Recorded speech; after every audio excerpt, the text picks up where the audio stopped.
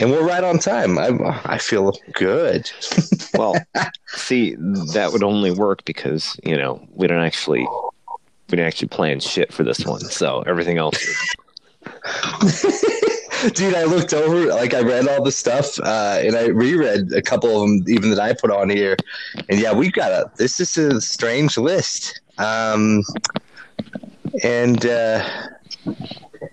yeah. Well, that's why number 18 is only in America, because this shit only happens here. Right, well, right. I mean, that's cohesive. That's for sure. Puts it together. Yeah. Before we get to that, I'll have to ask the only important question, as usual, is what are you drinking? I've gone back to Juicy Hazy IPA. Juicy Haze IPA, Voodoo Ranger, New Belgian. Strangely, I had to go out and do a Walmart run during the this coronavirus stuff, and you can't find toilet paper. And we had plenty. We always buy 30 rolls or whatever, a massive thing at Sam's Club. So, but all the stuff's out, right? You can't find sugar-free creamer. Nope. You want to try the dry sugar-free creamer? It's none of that. The ice cream aisle wiped out, dude. It's insane. There were 2 options. Okay. And I get to the beer, and there's plenty. There's a lot of beer. And there was right. There was a New Belgian Voodoo Ranger sampler that I picked up, and then I got a couple of those Lagunitas Daytimes for the wife. I got 2 6-packs of that. Those are those really that's love stuff right there. Well, right. So yeah, I'm back to the hazy, juicy. Which I think I've drank before on here. It's good. I had their experimental earlier today, though, and that was good, too. The experimental IPA. I think you were telling me you had one of those a week or 2 ago, didn't you? From New Belgium? Yeah, it was the one with the astronaut with the skull face. God, mine was a black can. Look at me. I'm horrible. But it was good, too. It wasn't bad. It was strong. It was hoppy. But yeah, man, just you can't go wrong with a little New Belgian. Well, what about you? I heard you pop something open there at the beginning. Yes, I'm enjoying a Foggy Geezer, a hazy India Pale Ale. What? Yeah, this is it's by War Pigs, or War Pigs is what it's a Three Floyds McKellar collaboration. No, that's cool. So they got their own website called warpigs.com. I don't know. I never had the other one, but this is pretty solid, so can't go wrong with that. That's fun that they're doing kind of a mashup thing. That's pretty neat. And then I imagine you can brew it probably in both locations. And I think so. It's War Pigs is one of my favorite Black Sabbath songs, so can't really go wrong with that. There you go. So you're on to the hazy stuff too. Oh yeah. I'm trying to find a picture of it here. Foggy Geezer, I got it pulled up right now. 6.8 ABV. Jeez, oh. There you go. They got a pretty wicked tap handle too. Yeah. Yeah, hold on here. Dude, they've got great gear, guys. If you're looking for cool hats, these people, that's awesome. It's got a pig skull on it. If you look at the notes, I just dumped the tap handle in it. Yeah. Pulling it up. Oh, whoa. Oh, dude, that's sick. Oh, man. It's a cleaver, guys. It's awesome. Like a butcher's cleaver. It says War Pigs on it. That's sick, dude. It seems dangerous, too. That seems... fun. Where'd you find this one, man? Were you just out and about and living the shut-in life? No, I've seen a couple of these. I had here I get to name drop my semi-local brewery. I had all their beers actually at Three Floyds itself. They had them, so yeah. What do they got? Yeah, Foggy Geezer, Lazarite, and then Salmon Pants. So yeah. I had all of them at the actual Three Floyds. So That's fun. Humble brag. Hey, they're a nice brewery, man. They make some good stuff. I haven't drank them regularly though since I think I was up in the Chicago area, so it's been a I mean, minute. they're getting some. Well, I mean, I don't know. I'm not sure exactly where their reach ends. Well, according to this map, yeah. Looks like. Hold it. There's a map. Kentucky. Yeah. No, Hey, that's not bad. I'm sorry, Evansville, Indiana, right on the border with Kentucky. That literally looks like the closest you can find it to St. Louis, in the St. Louis metro area. I feel like occasionally I see it at like a really like big boo stores like our Friar Tuck's or something, but not regularly. I'd imagine you got to be able to find it other places. I don't know. One time when I was there, I ran into two dudes who were from California, and they had flown to Michigan and were working their way around the Great Lakes, hitting all the craft breweries, taking stuff. And what they were doing was they were buying things, and they were going to rent a car and drive back to California with all their beer. Yeah, they were really into it. Really cool dudes, though. Yeah, really cool dudes, though. It's good conversation. Oh, that's awesome. It looks like Buffalo Wild Wings has some on draft right now. Of course, I can't get any there. But Fire Tucks has Alpha King, which I've had from them fairly recently, and then I see that Space Station on here. There you go. That's a good one. That's fun. Anyway, that's cool. That's fun.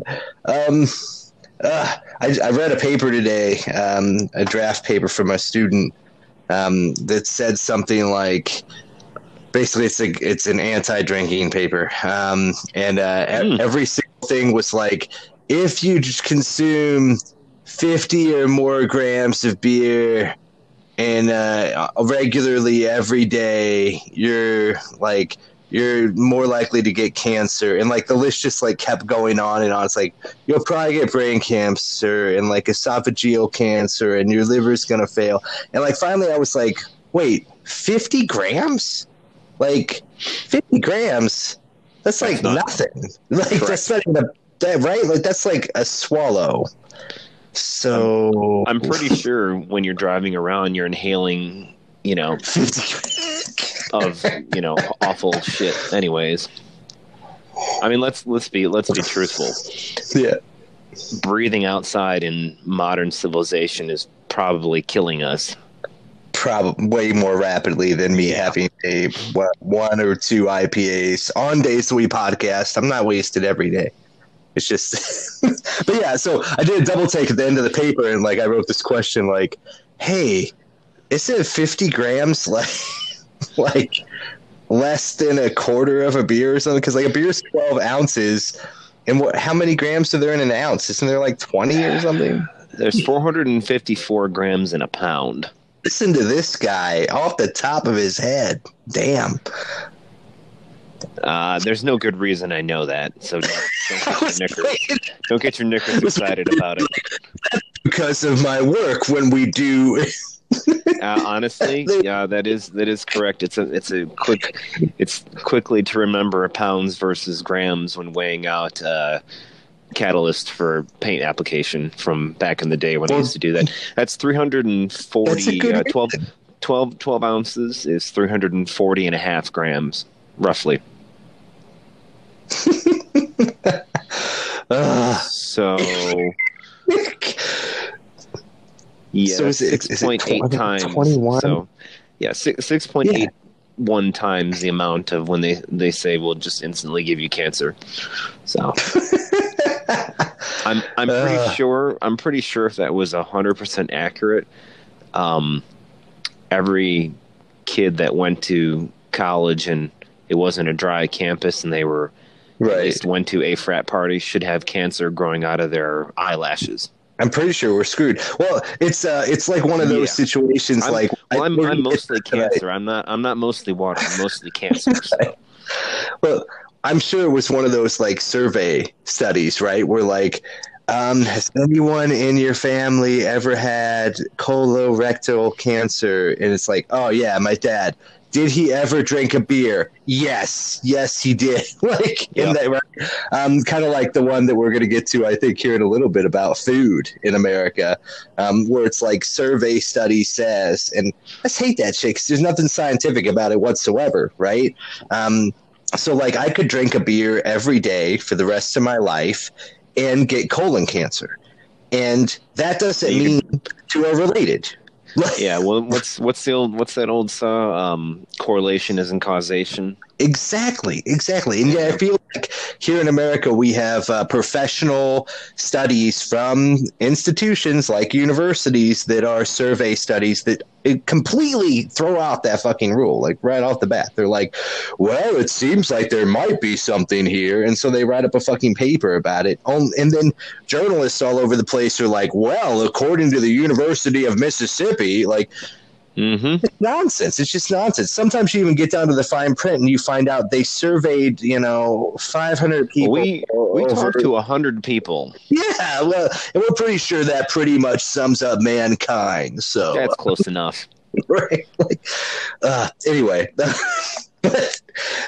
how do you want to get into our mesh of all the shit that could only happen here in America? Well, this article literally is a month old, but we'll just go for it anyways. Okay. Are only in America, and first of all, it was insane that a while back there was a big hubbub. Apparently, what is her name? Lori Loughlin, one of the female characters from the Full House show from back in the late 90s. Apparently, she was a more or less a ringleader in a scam to get past college admissions in the United States. Now, if that wasn't funny, and I mean it is pretty funny, it is. It's the title, and this is verbatim: Hot Pockets heiress gets 5 months in prison for U.S. college admission scam. And once again, only in America does that headline get written. This is Reuters again.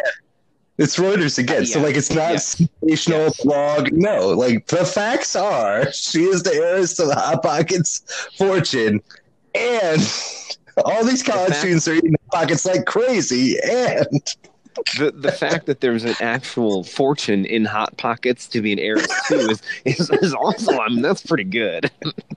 Hey, right? Man, I mean, everybody Hot Pockets, come on. Oh shit! No, it's too good. Oh, that's right. I almost forgot about this. And the Desperate Housewives actress Felicity Huffman, she was in that thing too, man. Went down to the game or something. First, this pisses me off because it's just like rich people to bribe, cheat, steal, and lie to get into places like Yale and Harvard, and you're just like, and it just knocks it wide open that like your life isn't fair and your country is fucked and only the rich get to win. Sorry, fucker. Like they literally were paying this guy to like take SAT and ACT tests for their kids. I know, it's insane. It's insane. And I already think those tests are stupid, but like you're really rigging that shit, right? So that's horrible. And then like even this bitch who's going to do 5 months or whatever and pay a fine, like that's nothing to her. Like she's probably going to be a real prison anyways. No, of course not. It's going to be a posh prison. I love the judge here says like she had requested probation, but because she deliberately corrupted the college admissions system, she needs to go serve time. And I'm like, yeah, but she's not like really doing time. Like, and she's not going to get out and like so many Americans get out, have a felony charge, and now never be able to work a day in her life. Oh, wait, she's never had to work a day in her life. Yeah. So, fuck her. Like, they're just nonsense. And I'm glad they're taking them all down, but I don't know how they aren't really taking them all down, are they? Right. And I imagine this will continue to happen. It's something that I've bitched and complained about for a long time. I'm a college professor. I went to a really good school, like all that good stuff. And I don't know. I think that it's on a certain level, getting into like an Ivy League school, I think has become so competitive and so so rigged in some cases like this, that some poor kid growing up in the middle of nowhere doesn't have a chance. It doesn't matter how smart you are. It's these entitled little bitches who get in for whatever reason. Well, my mommy and daddy went there, so I'm a legacy or whatever. I was just gonna say you took the words right out of my mouth. Hey, you want to know? You know what else is really ironic about that statement? Yeah. You know what else has legacies? Fraternities. No, unions. Well, I mean, fraternities too. Oh, yeah. I didn't know it was a thing until a while back working with some dudes, and that's what this one kid was trying to get into his dad's union, and that's what everybody in the union that he was working in was currently saying. Oh, do your legacy, and I'm like, what? Because I'd heard it used in like Yale and stuff like that. Yeah, so, apparently it's a thing. It's a thing everywhere. Dude, I mean, it kind of makes sense. For the win, right? Well, that's a little bit less nepotism because I'm assuming you still have to apprentice and journeyman and work your way up, right? Like, it's not like they go, you're a legacy, so you're straight to foreman. Like, no, right? Yeah, I'm sure you do, but I also know that, despite, unions being what they are, I mean, it isn't really all equal because if you know people or you do good work or both of those, that gets you more likely to get jobs when everybody's sitting at the hall waiting for something. Dude, I'm sure. It does happen. Sure. I know it's not probably nice to talk about. And I mean, frankly, if I was trying to get the work done, I'd want to take the best dudes I could get my hands on anyway. So it's like, I don't know. And I guess you have that anywhere, right? To a certain extent. But for sure. There's a line, right? Like there's a line that you cross where you're like, yeah, that's nepotism or that's bribery in this case. And I'm glad these guys sit down, but yeah. It's awful when it happens, when it's like particularly structured to not happen that way. I think that's the right. When you can scam your way into a school, it sort of makes the test you're taking seem pointless because, I mean, if you can beat the system or you can, use an unfair advantage because you had the cash and the scratch to make it happen, then it's like, well, how prestigious are you really? Right. You didn't earn that spot, right? Because what it sounded like, some of the schools were maybe a little complicit in it too. So it's like, yeah, I think like they'd find like a coach too, and they'd like bribe the coach to say, oh yeah, she's a water polo player.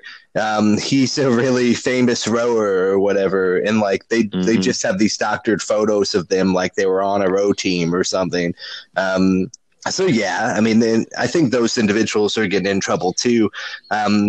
But to me, the most hilarious part of all of it, okay, like I've literally talked to someone who went to Yale. I've had conversations with like a Harvard professor before and found out like, no, like to get into Harvard today, like back in the day, like you just need to be smart. Like today you need to like be a legacy, get a scholarship for like a sport or something, or like you need to have grown up in poverty, had both your arms blown off whenever you were 3, and then taught yourself to read. And like you have to have like this crazy sob story, and then they're like, you're in. It's that difficult to get into some of these schools, but those schools are, Harvard, Yale, Stanford. And I know that, like, I think Huffman was trying to get her daughter into Harvard or somewhere, right? This bitch, the heiress to the fucking Hot Pockets fortune, was trying to get her daughter into, wait for it, the University of Southern California.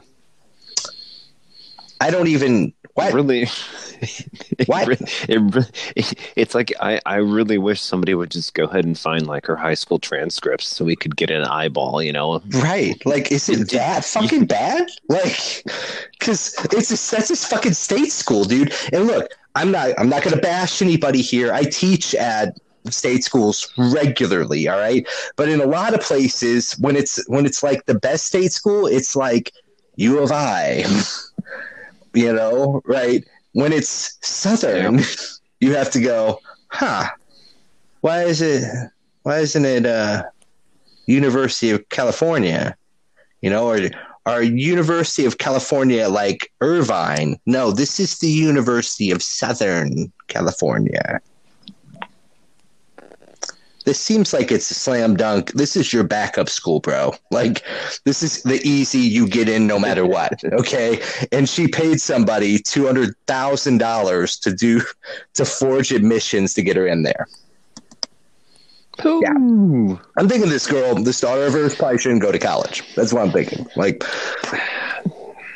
it's kind of hard to not just make sure, like, state not school. make that argument. Like, I've gone to a northern before. I've gone to a southern before. Like, I'm not knocking it, okay? But it's a state school. Like, it's not so fucking competitive that you need to bribe someone to get in there. Like, maybe she was trying to get into like a really specific program or something that they're very well known for, but it just seems a little odd. Seems a little strange. But these fucks. I'm still hoping for free college for all, Jason. Maybe we'll get that someday. Deep breath. Deep breath.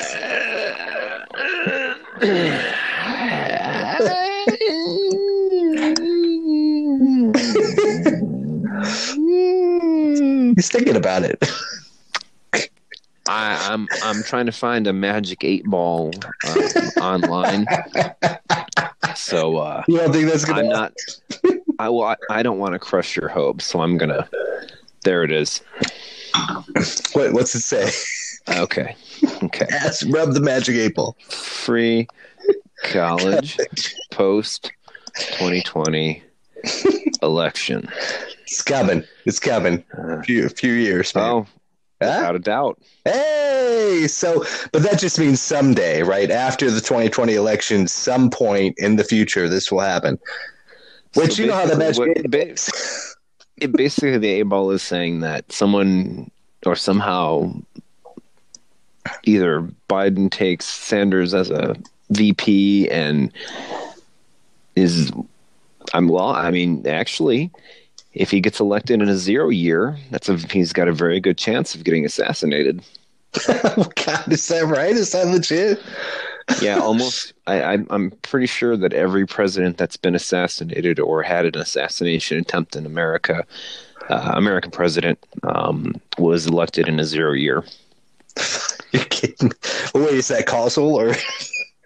I don't know, but it's really creepy. And in fact, so like Baby Bush was actually the one that, was like, oh, well, no one really took his attempt on his life, right? Except, remember the guy that crashed the airplane into the White House during his term? Oh, yeah. Technically, that counts. That was an attempt. That is an attempt, yeah. So that's what I think. I think the rule is if it's a 0 year president, there will be an attempt on your life. Whoa, that's nuts, dude. That's crazy sauce. So before we leave this one behind, I do want to point out for everybody that Lori Loughlin, the Full House bitch, is fighting the charges, and as you pointed out, she's kind of maybe one of the ringleaders of this whole damn thing, and she's apparently the one who's going to fight it. That's instead of just awesome. I fucking did it. You guys caught me red-handed. But how do you fight that shit? Do you go, I didn't know what I was giving hundreds of thousands of dollars to that guy for? When he said after I gave him the $100,000 that he was going to take the test for my child, I didn't understand that he meant that he was going to take the test for my child. Yeah, I'm sure he meant very confused. The child, right? Like, and then it was really weird because he never came around. And I was about to ask him for a refund. How the fuck are you gonna fight those charges? Anyway, I hope I don't know. Gets a year in prison. But isn't she like super crazy Christian gal too? Or am I thinking of a different gal? Oh hell, I don't know. We should look her up. Maybe it's a different one because I know there was one on Full House who maybe it was the guy. Anyway, shit.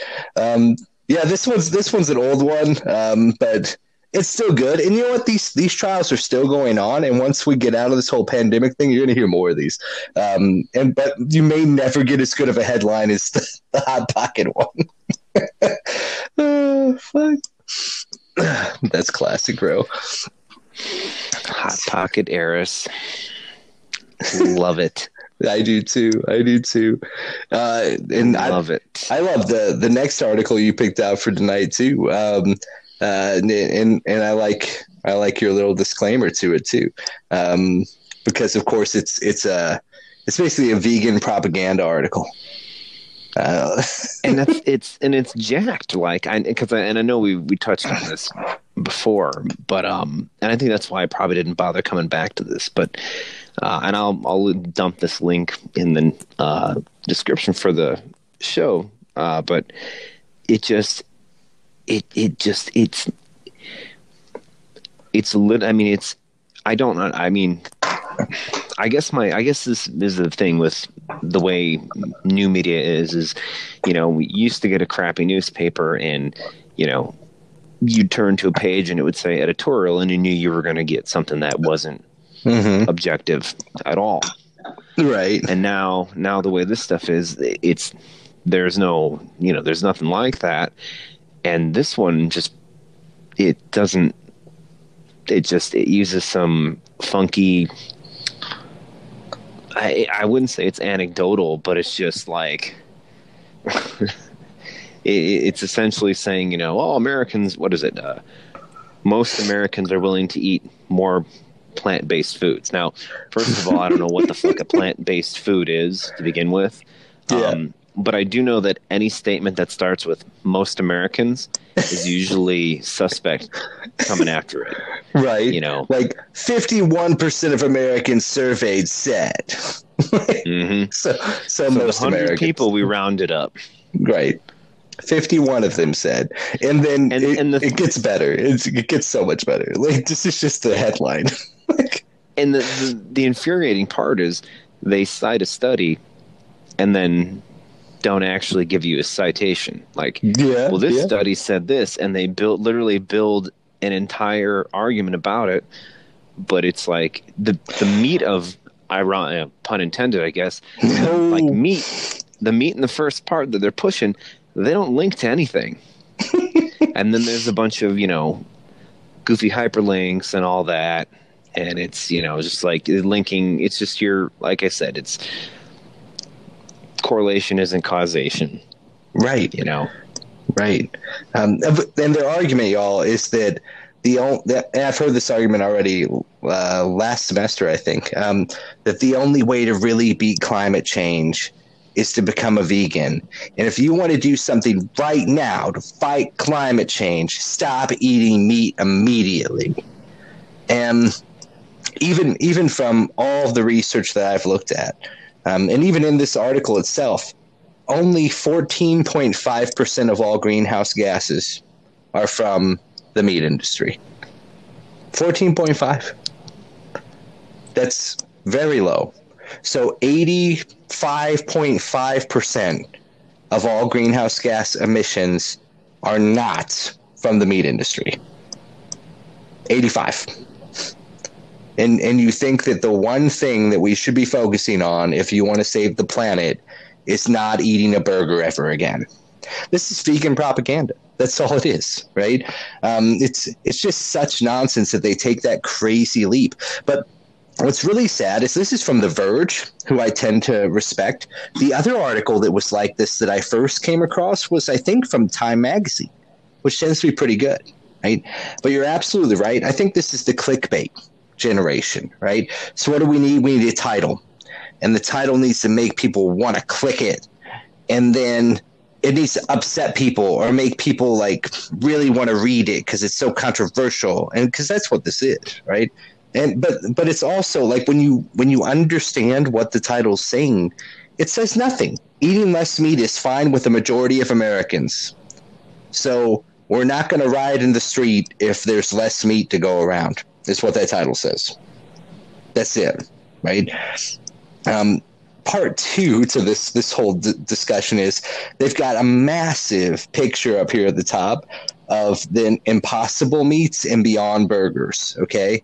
And then they're touting those things as good alternatives to eating meat. They aren't. I talked to a chef friend of mine who says there's like 10 times the amount of sodium in both those things compared to regular meat. It's not good for you.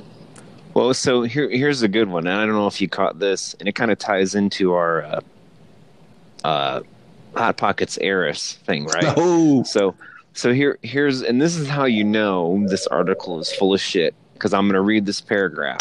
oh yes. And then you point out, well, I'll read most of it, and you point out where the problem is. The Beyond Burger generates 90% less planet-heating greenhouse gases and has a 99% smaller impact on water scarcity compared to a quarter pound of U.S. beef, according to a study, and it is hyperlinked, by the University of Michigan. Here it is. Here it is. That was commissioned by Beyond Meat. Well, it's not weird that Beyond Meat paid for the study, Jason. I mean, it's a legitimate scientific study. And it totally came out in their favor. Well, you know, shockingly. I can't imagine. You know, that's just science, Jason. And I don't doubt some of this stuff. I mean, it probably does produce less greenhouse gases. It might have a less, impact on water scarcity, right? I could say the same thing about our meat industry today. So they're right whenever they say, well, if you're feeding the cattle a bunch of corn and grain, then yeah, you've got to grow the corn, the grain, and then you've got to transport it, and then you got to feed it to the cattle. That's lots of fossil fuels in the movement there. You got to grow the one thing before you can grow the other thing. If we go back to free range, which is never going to happen, the population's too big. I get it, it's a pipe dream, but then we knock all that out, and the cattle are eating grass that will, grow and come back. So yes, some of it has to do with the way that the industry's run. Some of it has to do with the demand of meat, which they point out here. The demand for meat is high in America, apparently, especially among white people. I love that it got into race for this particular one. So I tried to read about that.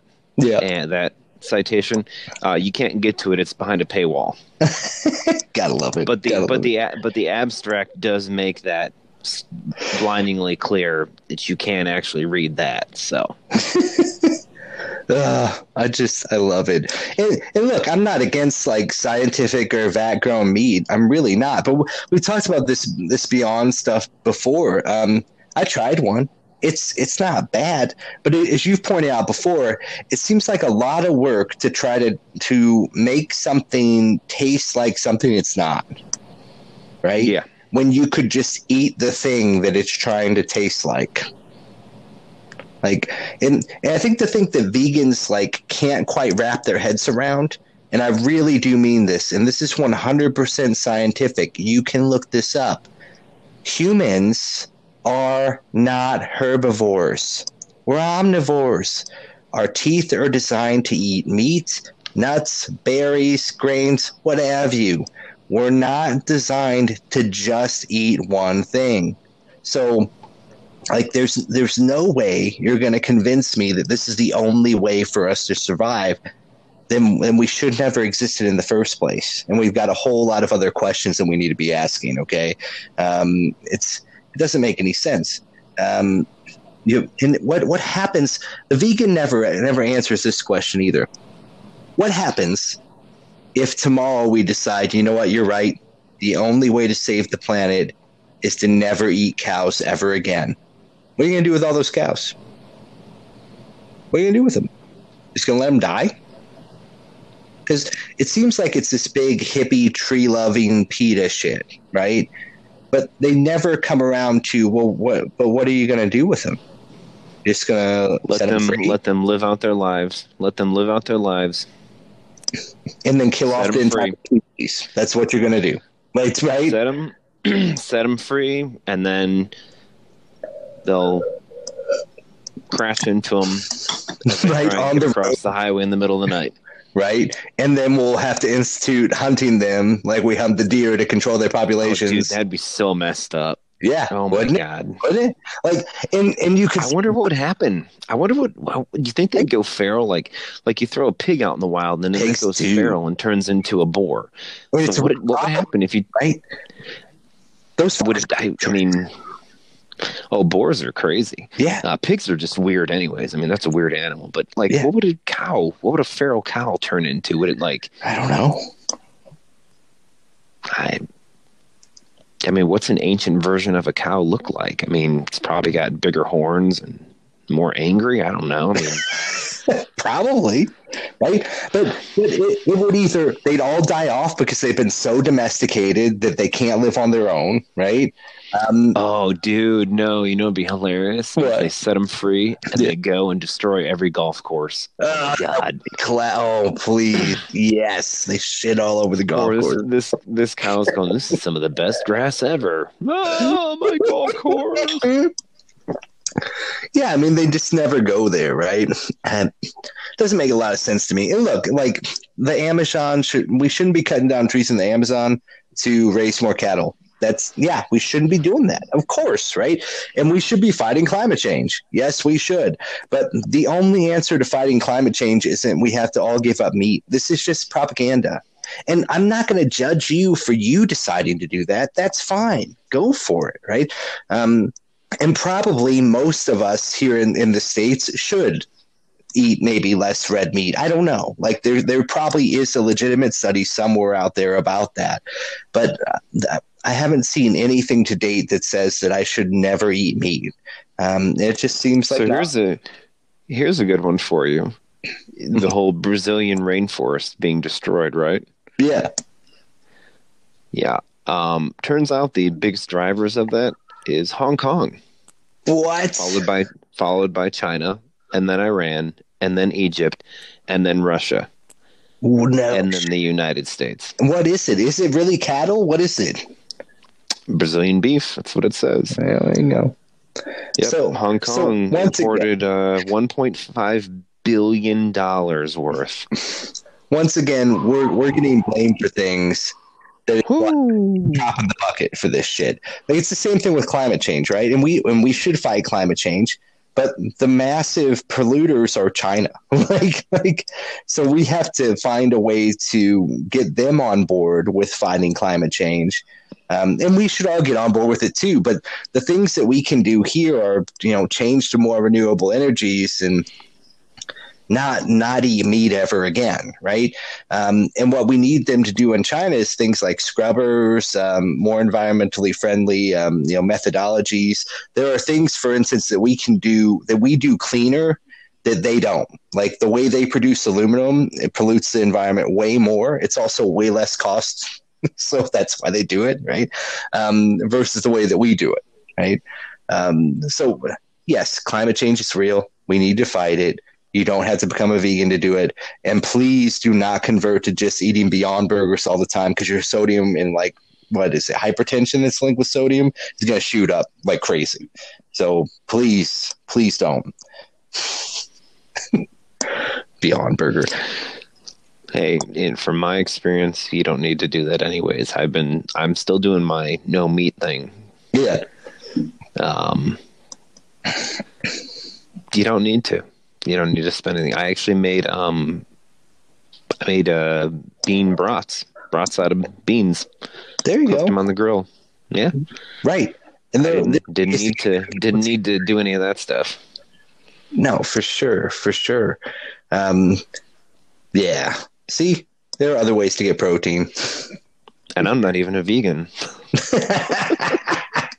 And dude, it's totally cool if people are vegans, right? Like I'm never gonna judge you personally for like your life choices, but the second that you start trying to impose your life choices on other people, I have to go, but why? Like, where's the science? Like, and these kinds of movements just seem, like, as you point out here, it's almost cult-like, right? Because there's not a lot of data behind it besides a survey study out of Yale done by the nonprofit Earth Day Network. Well, I mean, and I guess that's the thing is, right, it's not necessarily that the data isn't wrong or it's not, doesn't point in a direction. And, it's, I mean, much like I made the riff on the golf courses, I mean, that's a pretty fucking big waste of land. Yeah. And the way cattle grazes and how much land you need, that's a pretty big fucking waste of that land too. But I mean, in this country, most of that land is open space that no one uses anyways, or that's part of like a, actually like a, it's public lands. I don't know if anybody remembers or not, but that showdown they had with the ranchers, that was about grazing rights. That's all it was. It wasn't, fucking Trump lovers being jackasses. It was literally ranchers arguing over where they could graze their cattle. Yeah.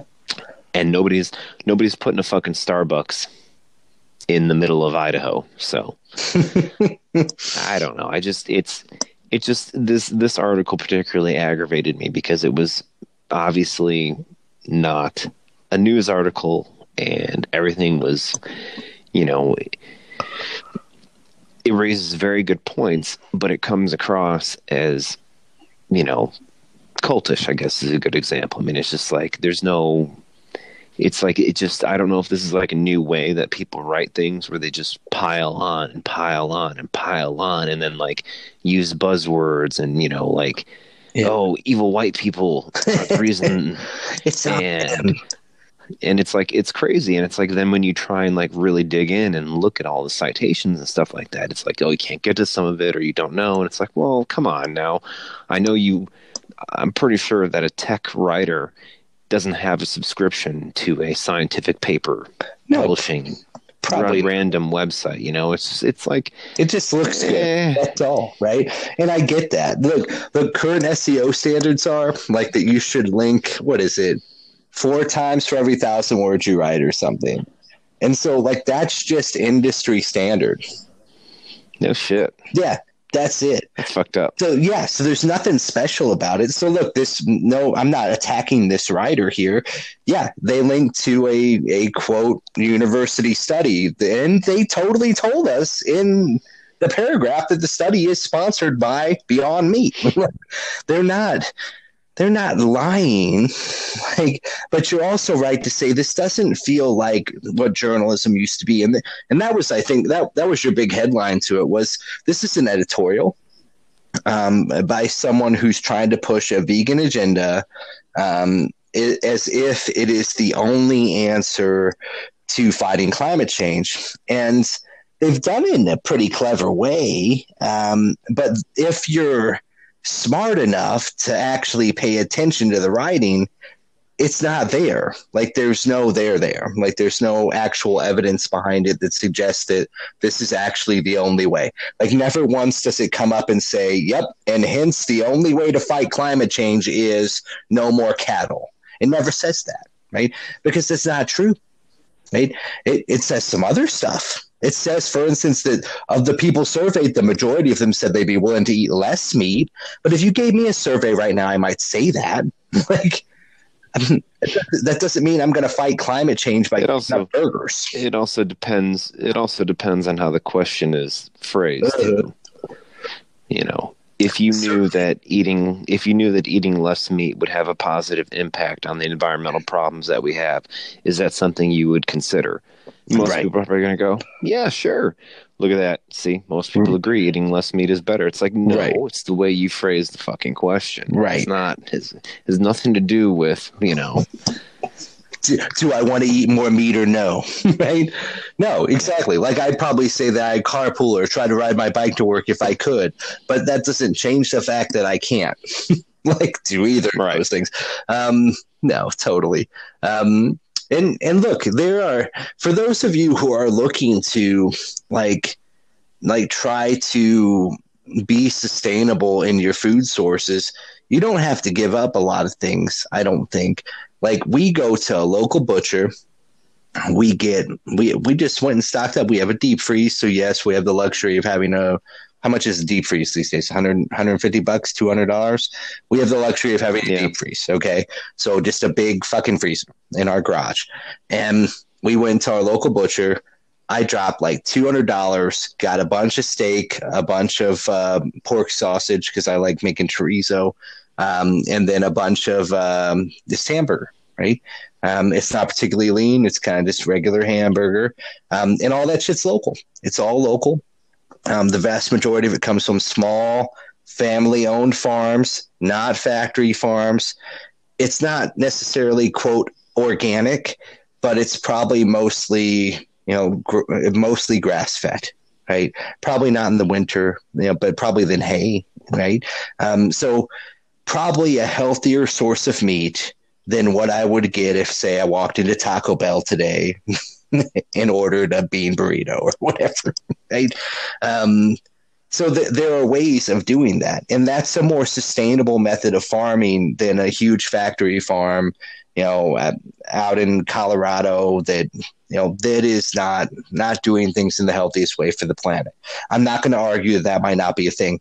I hear though that factory farming has gotten much more sustainable. That things have that they've matured, that they've done their research, and that things are more healthy now. That the animals are treated better, and so on and so forth, right?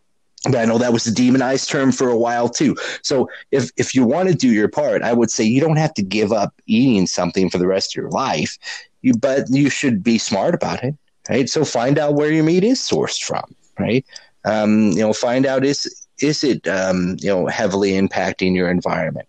For instance, if you got a massive factory farm, and the runoff from that factory farm where these cows are just, locked in a cage or a small pen where they're shitting all over themselves, if the runoff from that goes right into local water supplies, guess what?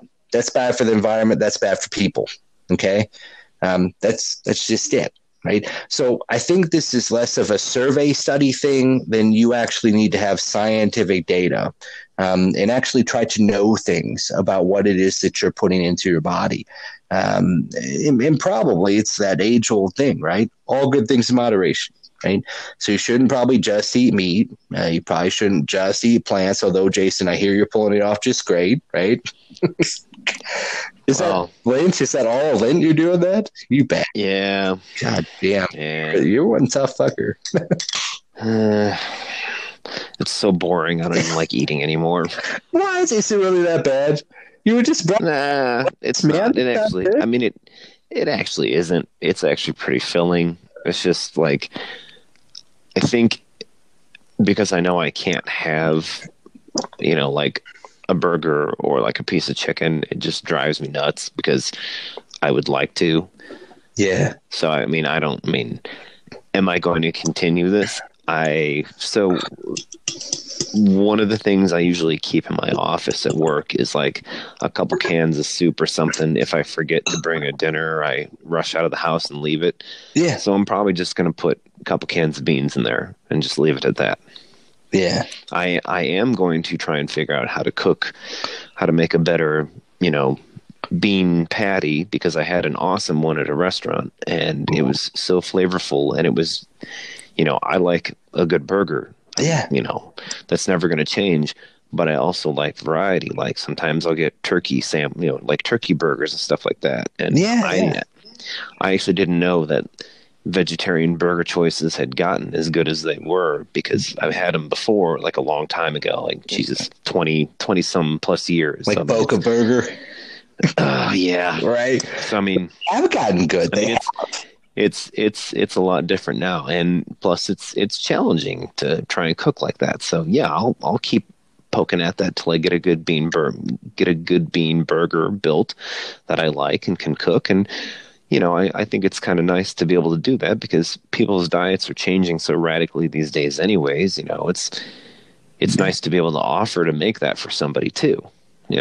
No, for sure. I love trying new things, man. And, I've had some good vegetarian meals. No doubt. And yeah, I like to mix it up. It's not steak every night. It's not, hamburger every night. You got chicken, you got shrimp, you got a lot of options. But I think I do traditionally build a meal around some kind of, I'm going to say meat, but like fish. I'm counting fish in there, and chicken, and I don't know. I'm trying to think of like a meal where my centerpiece isn't the protein. I'm struggling. I wonder why that is. Maybe, but like I've kind of moved away from pasta, Yeah. But yeah, pasta would be a good one. Yeah, think about that. And dude, hey, I liked it. I had an Impossible Burger at King, and breakfast. It was good. It was good. Breakfast is an easy one. Yeah. What are you rocking for breakfast these days? What are you doing? Oh, well, I'm eating oatmeal. Hey, that's healthy. But are healthy. But I mean, breakfast is one of those things where you can. I mean, there's such a variety of things. It's never, it's not just eggs and bacon. Yeah. Or even sausage patties. I mean, you've got how you can fix eggs a million different ways. You got pancakes, you got waffles, you got toast, you got fruits, you got avocados, and take an avocado, split it, pull the pit, throw an egg in there, throw it in the oven. That was a new way I learned how to prepare that. That's damn good. That sounds good. Avocado is great. If you can get it fresh. Ugh, that's a nice fatty fruit. I mean, I think breakfast probably has the most adaptability to whatever you want your diet to be. I always wonder. That's another one that really cracks me about the whole factory farming, anti-meat vegan people is they always go to beef. Yeah. It's always about beef, right? Seems like. And I would think they would be more interested in the chicken farms because those places are fucking awful. That's what I've heard. They are fucking awful. Yeah. Any video I've ever seen, anytime I've ever driven by one, oh my fucking God. Yeah. Just fields filled with shit water drying out to make fertilizer. Birds are fucking nasty. They're nasty, nasty, nasty creatures. They're fucking gross. Dude, no doubt. I don't get it. No doubt. I know. Maybe they don't shit methane out like cows, but I guess not. Is that why? Is that the reason? Or is it because the cows are like out in the open or some shit, or they're bigger animals? It seems like animal lovers, when it's a bigger animal, they struggle, right?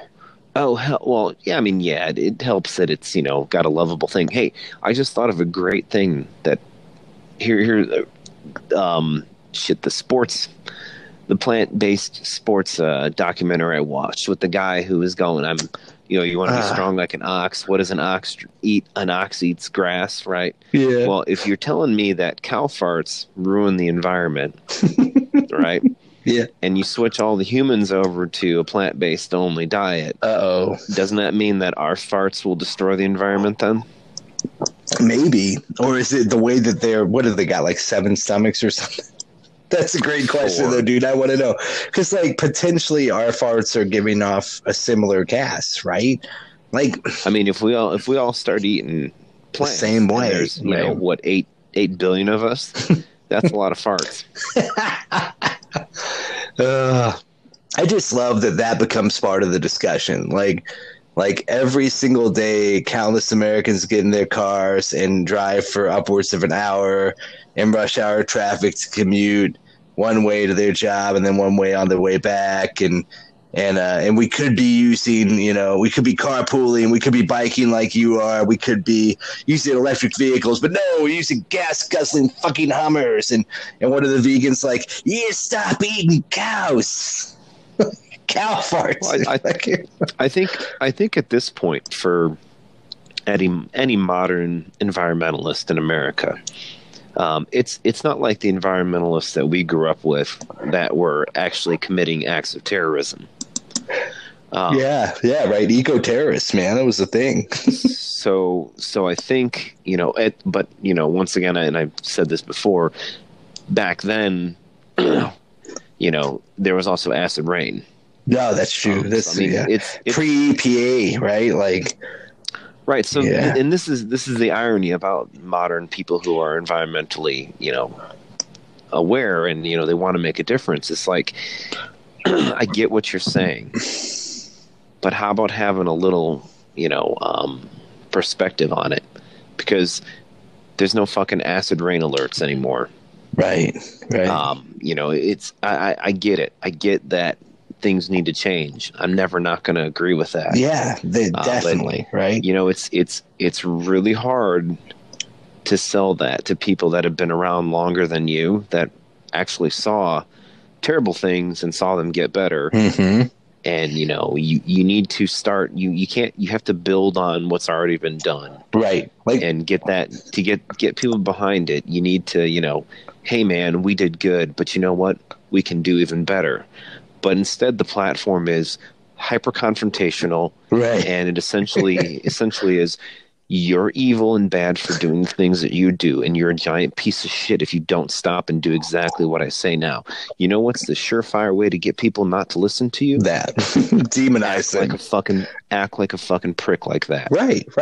And like it's different than burning tires in my backyard for heat or some shit. Like, this is, you ate a burger today, you prick. Like, and I get that people these days, young people, they don't understand that, and they don't have the life experience to have the proper way to actually communicate and get someone who's completely opposed to your point of view to agree with you and move on. And that only comes with being alive, maybe, and talking to people. I feel like we lost that though. Like, I feel like we had that at a younger age than the newest generation does. And is it the media? Is it social media? Is that what does that? That polarizes us, and it's us versus them, and they're wrong and you're right? I think it's a little bit of everything. I mean, we all communicate differently. We all do things differently. The culture is not the same. It was not. I sometimes feel like I don't think it's as hopeful as it once was, but it's just different now. 40 years ago, the world was a very, very different place. That's true. It had literally, we rolled into the 80s. The USSR crumbled. The Berlin Wall fell. All the thermonuclear terror and horror that was going to wipe out the entire planet, that all kind of went away. Disco finally fucking died. Thank God. Lots of great things happened. I love that. That's how you answer that. Lots of great things happen. Oh shit. No, definitely. So maybe that was it. Maybe it was the threat of death that was looming over us all the time. And instead of being like an existential crisis for the planet, it was like some asshole's going to launch a nuke. And so we didn't want to piss people off or something. Was that it? I don't know. Yeah, I mean, I think it's and part of the other problem is that the people that were, 20s and 30s when that, shift happened, they begat the, kids that are being knuckleheads now today, I guess. I mean, they're not being knuckleheads. That's just me being a crotchety old dude. But yeah, they're just the latest generation, and they were born at a different time. And I get all that. And a lot of the stuff I support. I just think I want us to fight climate change. I think there are some words and things that we shouldn't say, but I think that there's a time when PC goes too far. I'm always looking for a middle ground. So kind of like what you said, like if you told me, hey, the only way to fight climate change is the next car that you purchase needs to be electric, I'd say, yeah, you know what, you're right. I should do that. And maybe I would.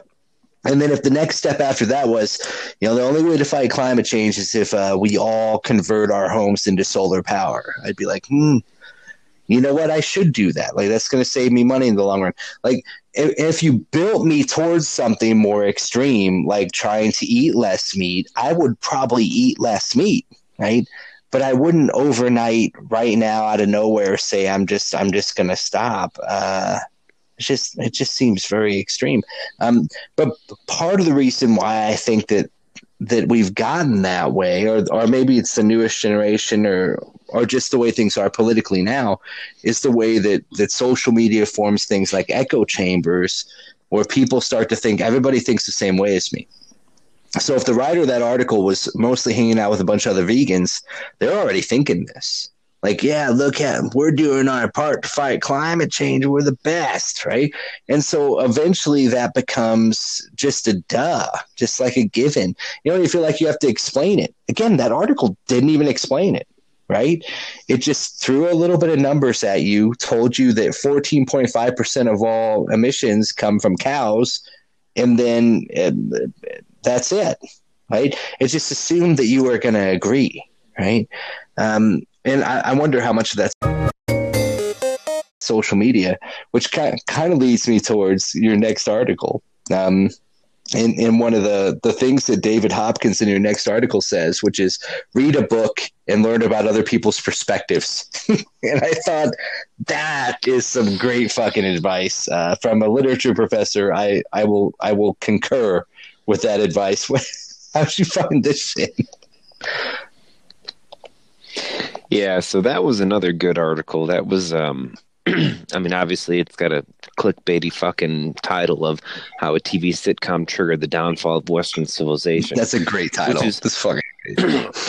Which is really ironic because in the article, he pretty much goes and doesn't prove that at all. I've seen a theme. So the title leads you to believe that you're going to learn something about this TV sitcom, which triggered the downfall. But then the whole article is essentially pointing out that there was a, I don't know, what do you want to call it? The arc of the show sort of followed, reality, how the world civilization fell down. So basically the idea is that Ross in the TV show Friends is, he's the representative of the thinking, romantic, traditional sort of hero character, and all the other people on the show are just mindless idiots and vapid. And basically in the show's arc is that Ross loses his mind and is crazy by the end of it, and it mirrors the timeline of when America turned into a bunch of vapid, mouth-breathing idiots and ruined this country.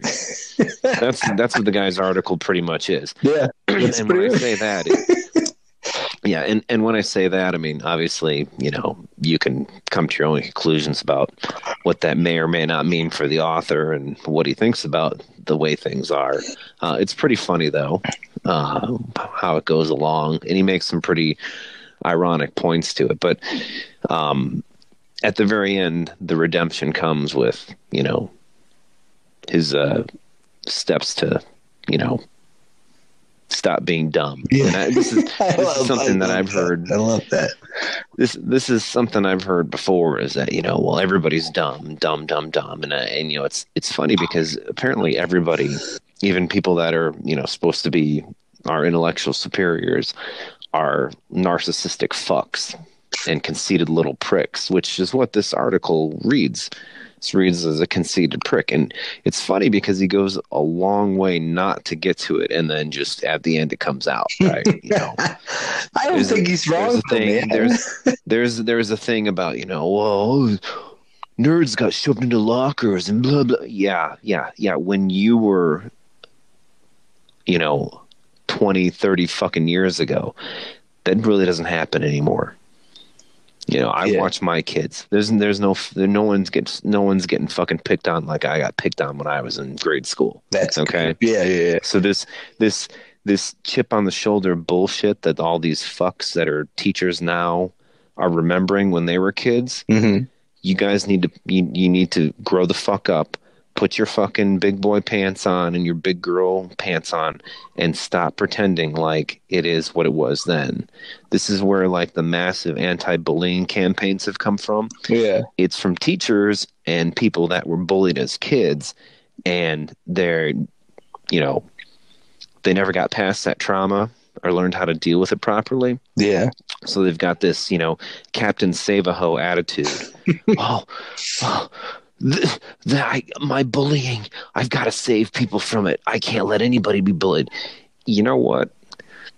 not everybody who got bullied kills themselves or tries to kill somebody else. Okay. Yeah. In fact, I'm going to go ahead and pretty much take a wild guess that without the bullying, those people probably would have done the same stuff. And I think this is where we screw up, is that we want to find something to lay blame on. Well, it's like, why did the Columbine kids do it? Video games, violent video games. Right. Music, bullying. That made them kill. Yep. Or they had easy access to guns and they got really pissed off and they just went for it. They were crazy. Yeah, they were a little crazy. They were crazy to begin with. Yeah. I mean, that's the whole irony about stuff like that, is that, it's like nobody has a problem going, well, Hitler was a fucking maniac. He was obviously insane. Right. So at what point does, and everybody loves to make the joke about Hitler. It's like, well, maybe if someone had bought his paintings and said he was a great artist, and it's like, no, pretty sure he's fucking insane the whole time. Right. Okay. If somebody had walked up and patted him on the back and said, oh, that's really good art, he wouldn't have gone on to do it. I don't fucking think so. Yeah, I doubt it. Don't fucking think so. And people need to stop pretending like that's the way that happens. Okay. Yeah, it's not that simple. The people that do awful, evil things, they do awful, evil things. Mm-hmm. It's not like, I don't know. It's awfully convenient to find a scapegoat. Yes. One thing we got to fix that fixes everything, right? Especially if that scapegoat is something you don't like or want to get rid of. Right. That's probably the most insidious thing that happens these days, is that we find a scapegoat: violent video games, homosexuals, right, Republicans. So you need to get rid of them. Reading comic books. Mm-hmm.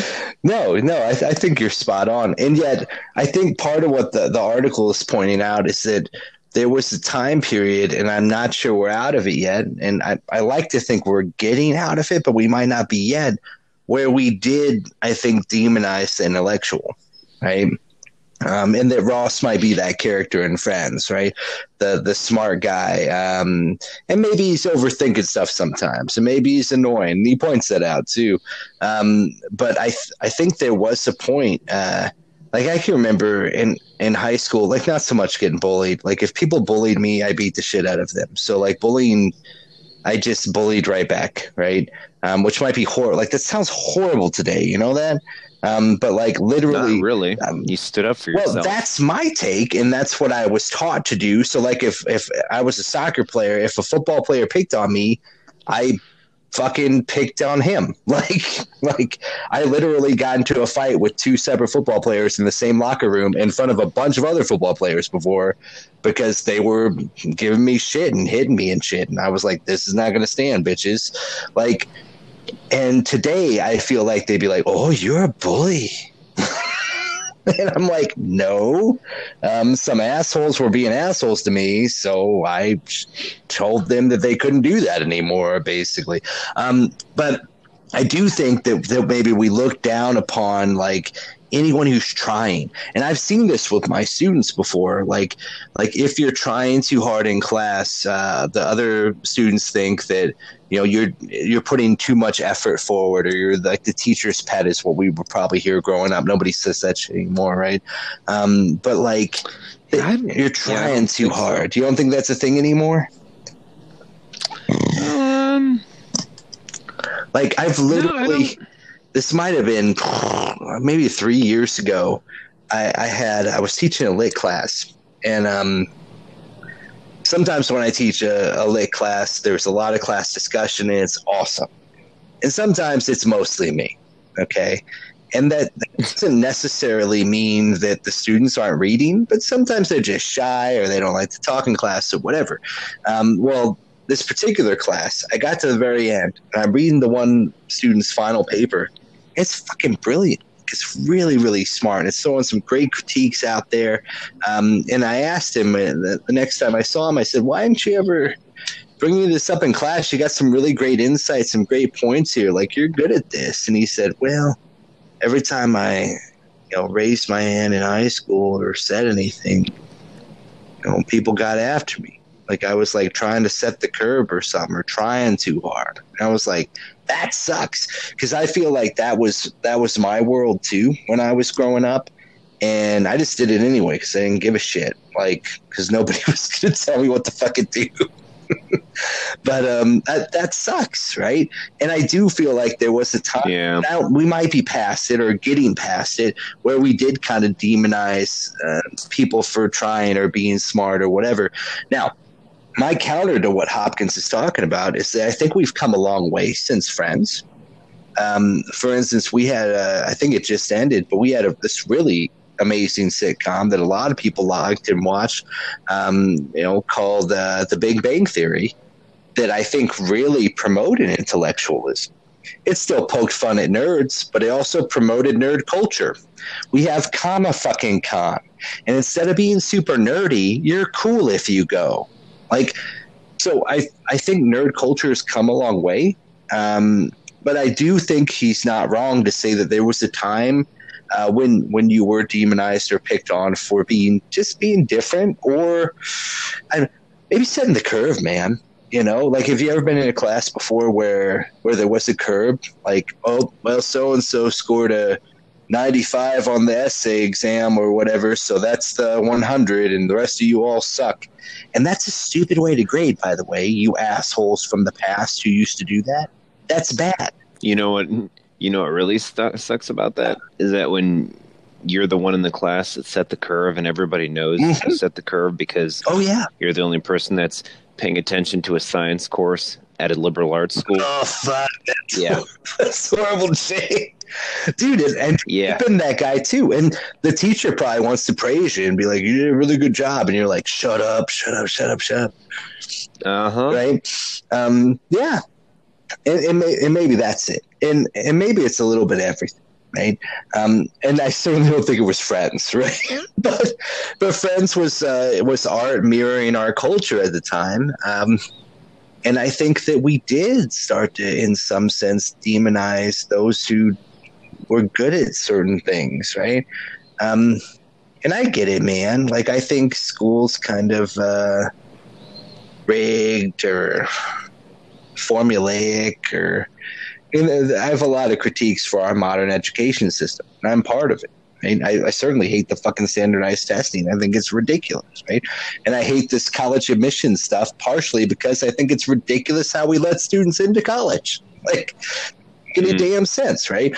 But I think that we've come a certain ways too, and again, maybe even too far, right? I wonder today. So I wonder if in the past students were less likely to speak up in a class because they were afraid other people would say they were a nerd or they were trying too hard or whatever. And if today students are less likely to speak up in class because they're afraid they'll offend somebody. I think offending these days.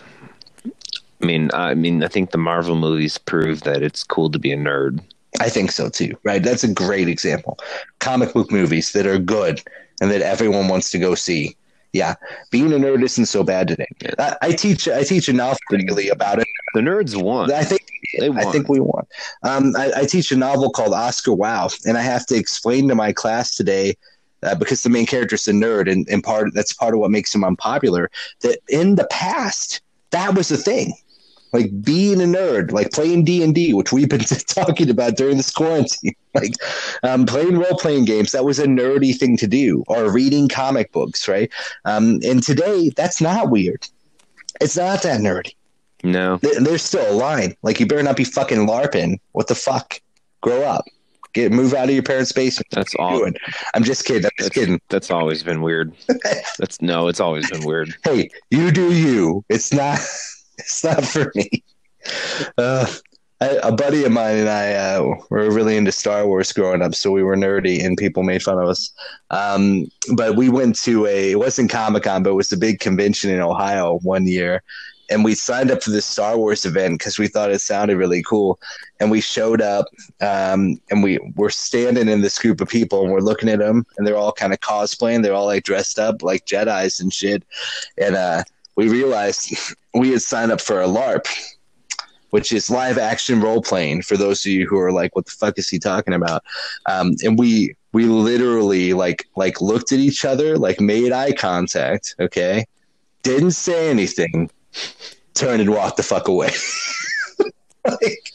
Because we were like, we're nerdy, but there's a line. There's a line you don't cross. But I hear people love it. I hear people have a blast with it.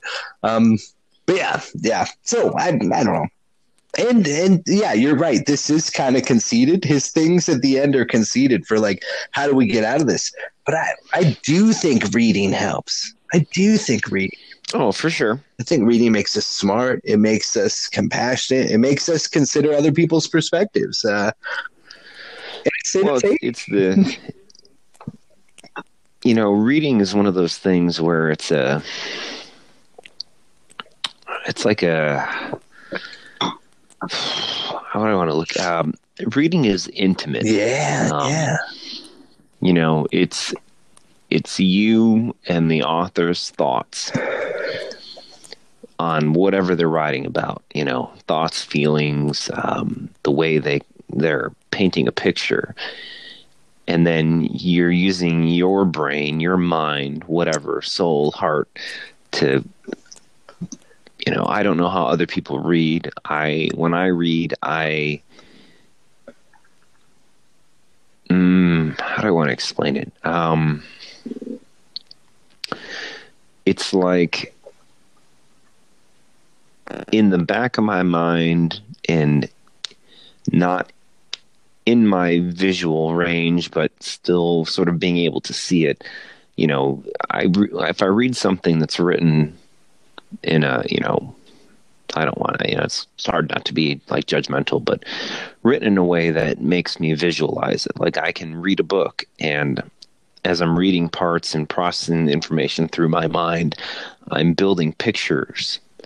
And, I use my life experiences and my own, things that I've seen to build these worlds that I'm looking at, but I'm not really looking at because I'm still reading the book, right? And that's the magic of a book, is it engages so many different parts of your mind. Yeah.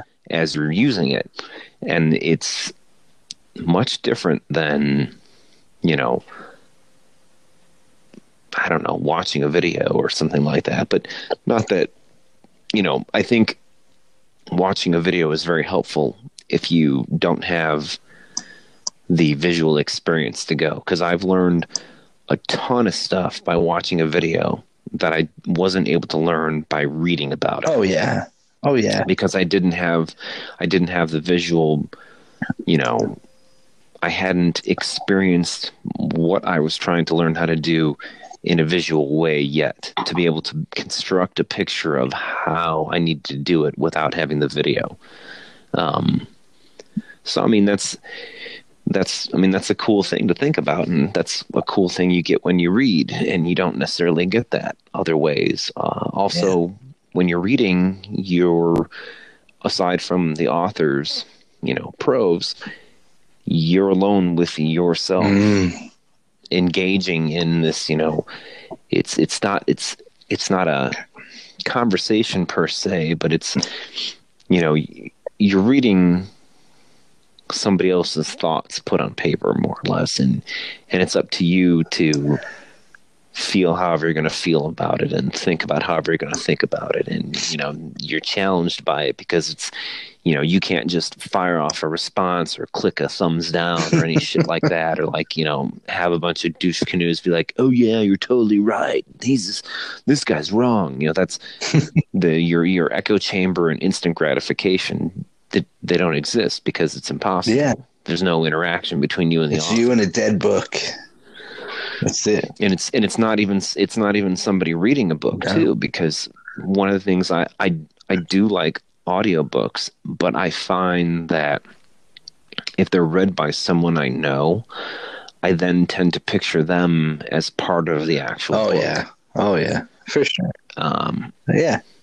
and so that's a whole different experience then, because you're coloring what you're supposed to be reading. No, definitely. And I always like to read the physical book the first time if I can, especially if it's something really deep. You know, if it's just for entertainment, that's one thing. But there's something different about reading the words. And I like teaching Dorian Gray. I don't know if you all have ever read The Picture of Dorian Gray. It's a real fast read from the late was 1890s, so it's old. But the preface, he basically says all the things you just said there. Like he says basically that reading happens in your mind. That's what makes it special. That the book, when it's sitting on a shelf, it's just pages. There's nothing there. There's nothing magical happening there.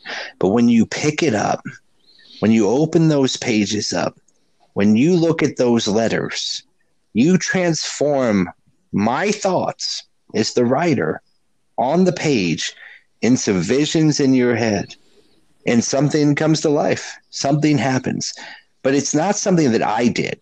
It's something that the writer did. You did it. You did it when you read it, right? All reading happens in your own head, right? And you can't say the same thing about visuals, right? You can't. The video is great, but that's someone else's interpretation, right? That's someone who looks at a screenplay. That's what the director does. The director is doing all the things that are normally happening in your head when you're reading a book. They're making a decision about what people look like, where they stand, what they say, how they say it. And when you're reading, you're doing that. You're the director, right? So no, it's something magical, right? And I think it makes you think. It makes you really think, whether you want to or not. And then it's just like anything, man. You're flexing muscles, right? And the more often you flex them, the better you get at using them. You're thinking. You become better at thinking, right? And again, Dorian Gray, guys, fucking look it up. Just read the fucking preface. It's like 20 aphorisms, 2-line things that he says, like nutshells, sayings, basically. And they're great. They're great. He finishes with this. He finishes by saying, it's dangerous. It's fucking dangerous. Of course, I'm paraphrasing. He doesn't say fuck. But it's dangerous to read. Art is dangerous, he says, because people like to say that art reflects, as this guy has said, reality. But he says, well, some art maybe, right? But reading books, they might reflect you. After all, where's the reading happening again? It's happening in your head. It might reflect you, right? And so if you see something heinous, if you see something wrong, something evil, something terrible in something you're reading, it might be you, or it might be in your head. It might be a part of you, something you were always capable of. So therefore, reading is quite dangerous. And then he ends with this. Of course, all of these things, all these creative endeavors are just art. Of course, all art is quite meaningless. And that's his final line of the preface. He goes on this long rant about how powerful and magical and crazy it is and how it can fuck you up and it's dangerous as F. And then he says, of course, it means nothing. Right? Just to make you think and fuck with you. But no, I think you're spot on. I think it's there's something special there. And maybe we don't do it as much as we used to. It's hard. We've become consumed with time, But I'm reading The Handmaid's Tale this semester. Out of the book, I'm doing the audiobook too, but I read the book as I go along, and it's different. It's interesting. It changes the experience. Helps me teach it though. Fuck yeah, it really does. Slows you down. It takes me longer to read something and take notes on it when it's on the page than just to listen to it. I could listen to it very fast. It's a fast read. But when I have to look at every single one of those words and try to imagine what's really going on here, what am I supposed to take from this line? It takes some time. But anyway, that's gotten away from Friends. But I don't know. We may have done that article proud. I don't think it's a bad article. It's fun. It's clickbaity, like you said. But if y'all get a chance. Oh yeah, well, that's why I read it. I'm like, oh, I can't not. Right. I like to think we've moved past the bullying, the nerd stage, but I don't know. And I'm not there. I don't teach high school or grade school or whatever. And maybe bullying shifted to online, and maybe it's less about girls and more about self-esteem. That seems. Am I middling? That's. I think the online shit is where the meat of it is now. And that might be worse. Like we might be thinking well, you never got shoved in a locker. Well, you can't escape the online right shit. It's always that's where the real that's the real insidiousness is. There's no way to get away from it, and that's why it's so damaging. Is that since kids are and young adults and whatnot are just so consumed with, the telephone, or the cell phone, smartphone as a fucking portal to live your life. Right. They can't, it's like inconceivable to, have somebody shame you on Facebook or something. And it's just, it's mind boggling because I look at it and all I think is just shut it off. What the fuck cares? Yeah. It's hard though. That's my life, Dad. That's my life.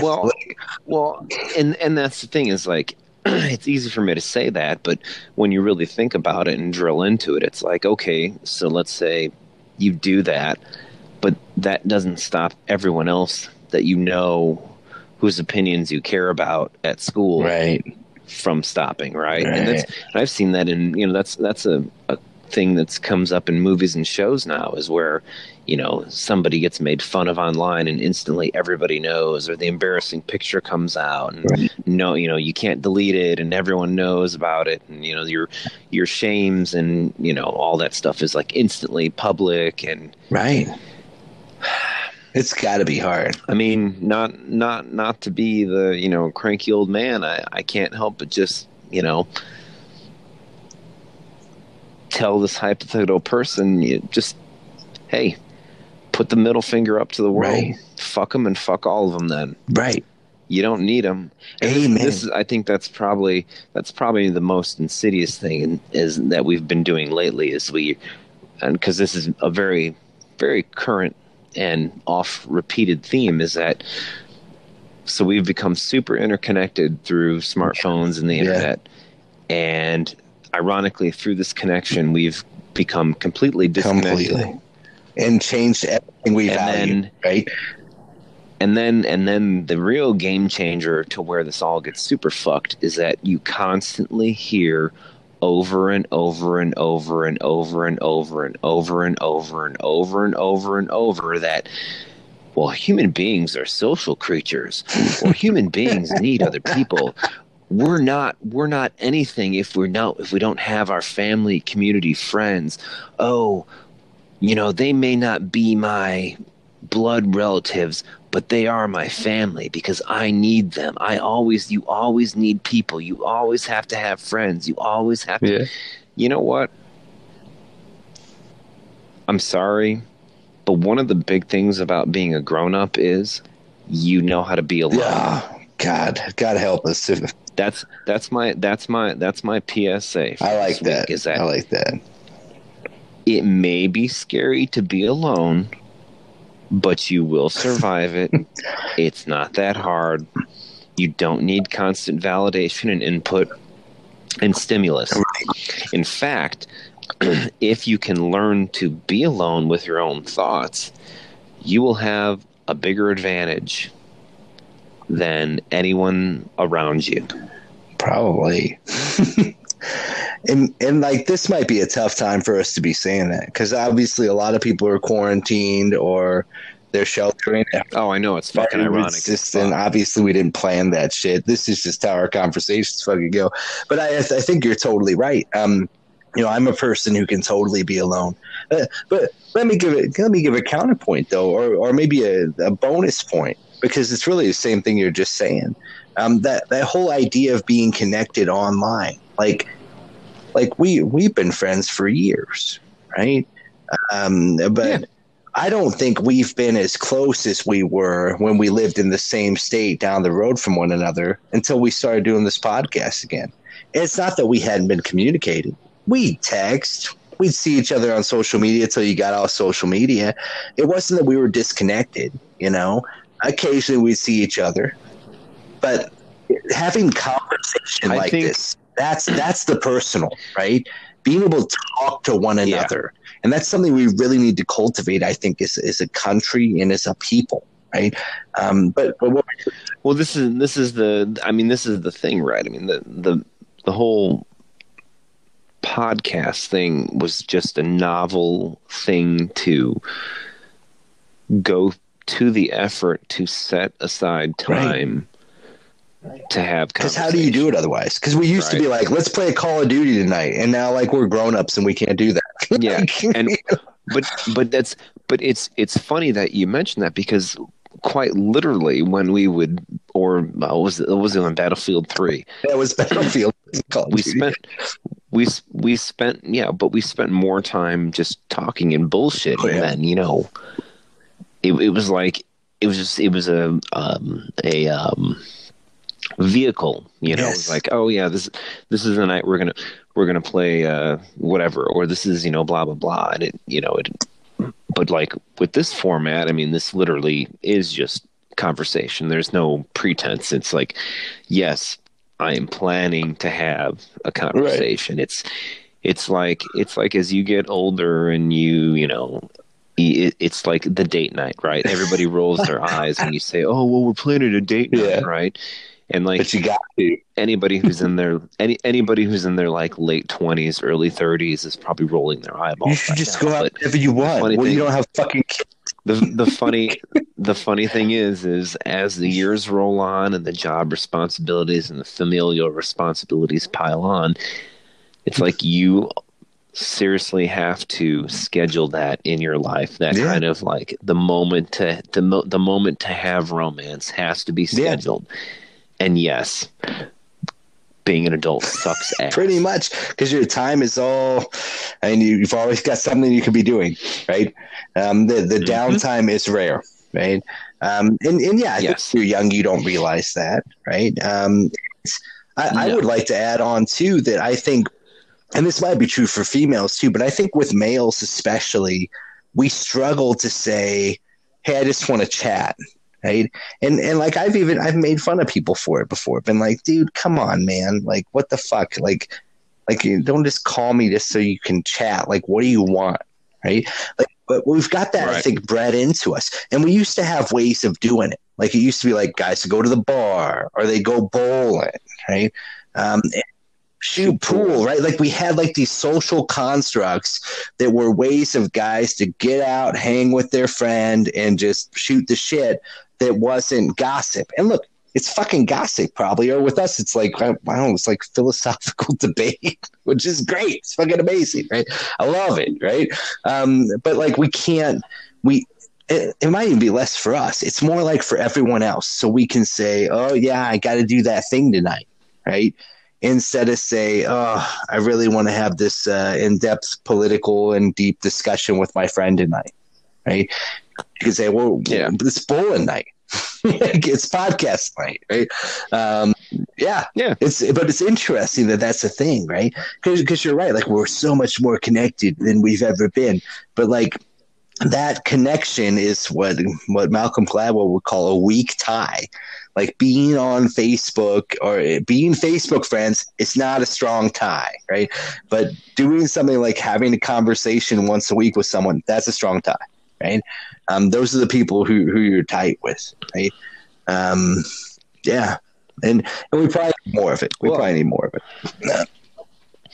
Well, I mean, I think the podcasting we've been doing is a good example. I mean, like our first ones were like 4 fucking hours plus long of just like rambling, meandering stuff, because basically it's a record of two people like getting to know each other again, right? I mean, that's why they were so they were so, you know, because we had like all this ground to cover. Yeah, right? and now we actually like follow a semi structure based off of things that we've like assigned readings. Yeah, Yeah, it works though. which I don't know, makes it less fun, makes it less spontaneous. But We still go off. We still go off.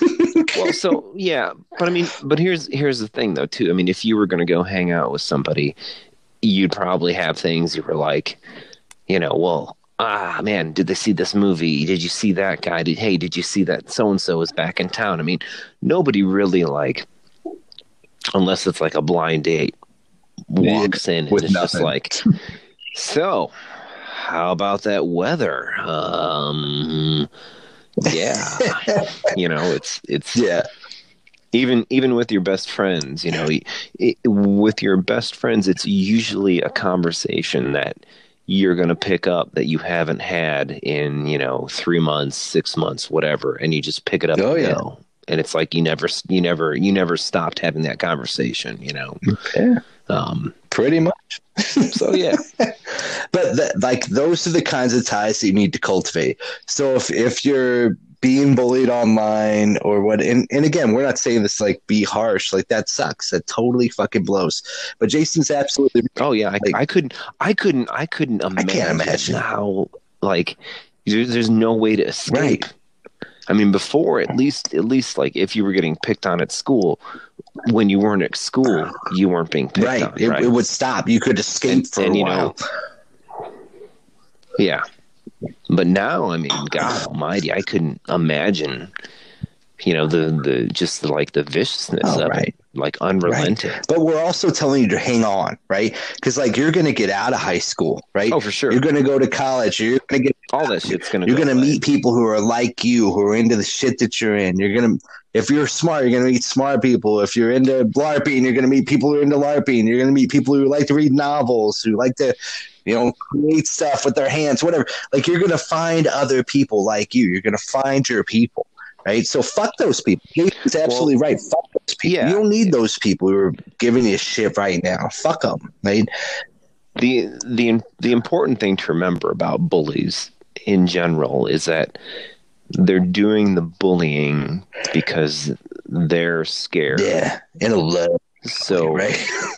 they go aggressive as a reaction. So like, they pick on what you're wearing or how you look or how you dress or how you talk or who you like, because then the attention is focused on you and whatever perceived thing that they're insecure about, then they know that no one will be looking at when, and here's a few things. One, nobody really is paying attention to you as much as you think they are. That's a faulty wiring in human biology. Literally nobody is paying attention as much as you think they are. They really aren't. People, they walk by all kinds of shit all day long that you'd think they'd be like, oh fuck, I knew that was happening. They don't. They don't. People, they're oblivious. They really aren't. Nobody is really paying as much attention to you as they're laughing in the hallway. They're probably not laughing at you, right? Like, but they are. Two, yeah, and another one, especially when it comes to bullying. All the people that are going along with it, they're not really into it. They're just trying to make sure that they're not the next target. And I know that sort of comes across as the, Nazi excuse of I was just following orders. It's following. I mean, there is some truth. There is some truth to that. When someone is bullying somebody and there's other people around, especially other people that might have the same thing that you have that you're being bullied for, if they get a chance to pile on you, they'll fucking do it because they don't want to be the target. Keep your head down. That's all it is, right? And I think we've all been there, just like we've probably all been picked on before, right? So again, we're not picking on you. Like we're telling you to hang on, right? Like you're going to get through this shit. Yeah. It sucks. And then, you're going to meet your people and life's going to be great. And that might be in college. That might be in the workplace. It might be in whatever hobbies you pick up, right? It might be over a fucking podcast, right? Whatever it is, right? You're going to find the people who are like you, right? And hey, maybe a book group. I'll Yang's do trying to start a book group. I don't know if you guys are following this or not, but he really wants to do that book group. It's the biggest book group in history. Everybody quarantined reads the same fucking book. You know what? I think you make a good point, Dan. That might be the best thing about smartphones and the internet and stuff today is that you have an enhanced way to find your dude, right? You really do. So like you're not alone. Whatever weird shit that you're into, like there are other people out there. I was just telling my students about this the other day, of course, online, right? I was doing an SEO lecture and trying to explain like whatever it is you're into. You know, you want to sell shit, you want to sell sunglasses, car parts, jeans, Nikes, whatever the fuck, right? You can do that shit. But you could also be like, I want to start a blog about the vampire like cosplay thing I do or whatever. Dude, there are other people out in the world somewhere who are into the shit that you're into.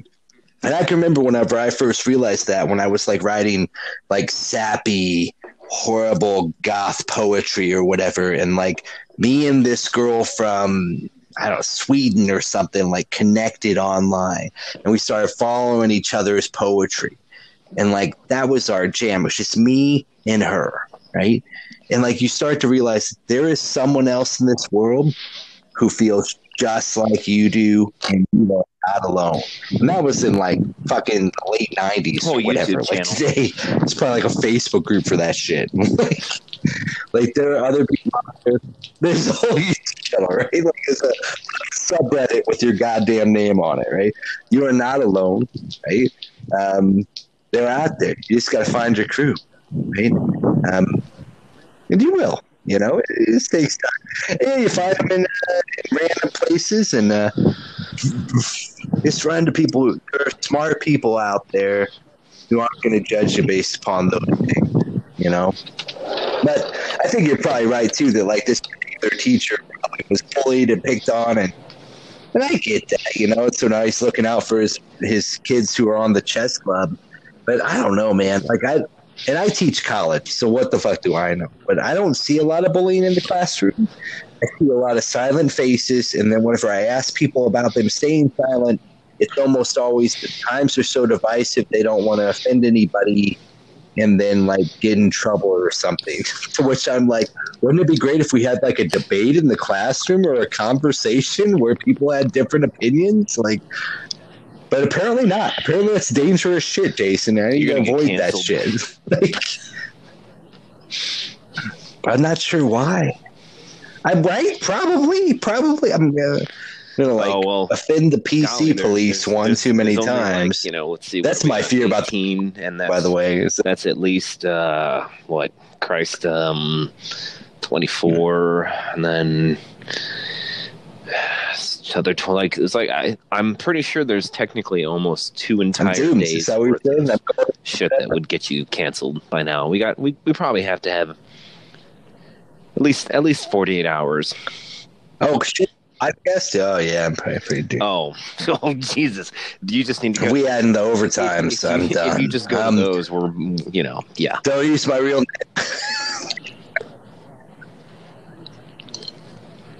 What's funny is that, like, while I'm much more open about my opinions on here, I talk largely the same way in the classroom, but I just play devil's advocate there.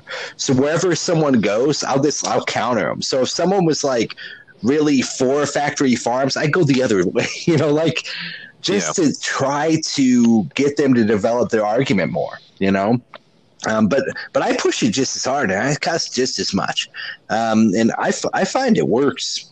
I do, but I'm sure like if my colleagues knew half the shit I did, I mean they would probably fire me. But it works, and that's what makes it so sad to me is that it's become. I just don't think we know what we're doing anymore as educators, that we've outlawed and made all these rules about things that prevent us from probably actually doing the thing we're supposed to fucking be doing, which is promoting I thought it was free hitting thought punch lists so you could keep getting your funding. Thing. That seems like what it's become, right? And then like play it like hit the softballs out of the fucking park, and whatever you do, don't take any goddamn risks. And you know what we get when we don't take any goddamn risks? We get nowhere. We stay exactly where we fucking are right now. And so I'm I don't know. That might have been a big fucking risk. But yeah, maybe he's gonna make the joke.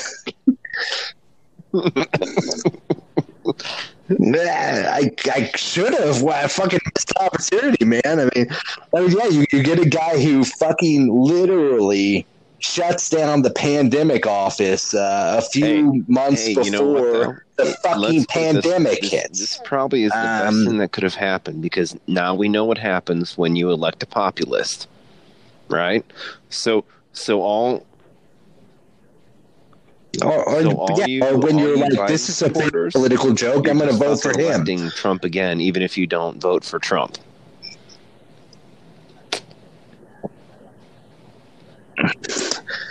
I like that, but I think, man, I want Bernie. I heard Gabby. I want Bernie so bad, conceded. But we're not going to get Bernie. Who'd she stump for Biden too? She threw in the towel. God damn, that fucking... I'm not sure. Yeah, she might have. I'm not sure. Fat. I hope she didn't, because she seemed like she was going to take a stand. I didn't think she had a chance in hell of doing anything, right? But I almost forgot about her. But she had her own opinion, and she had experience, and hey, she's still in the Senate, right? But yeah, I mean, everyone's kind of throwing their fucking hat behind Biden. And I still think the grand irony is that people are doing it because they think Bernie can't win. And yet there's all this data that shows Bernie beats Trump. No, I just put a bumper sticker on my goddamn computer because my wife won't let me put anything outside. Okay. And as I'm peeling it off, it's a Bernie beats Trump sticker. And on the back, it lists like 3 separate studies that showed he could beat Trump. And yet people are apparently throwing in behind Biden because they're afraid that Bernie won't be able to beat Trump. Well, we've seen studies that says that he can. At this point, I don't see what.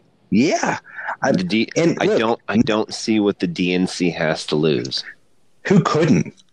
I don't get it. I don't either, because Bernie's just pushing their agenda harder than anyone's ever tried to push it before. It's like, right? It's like they think that he will get in the office and everything that's come out of his mouth will happen in 2 days.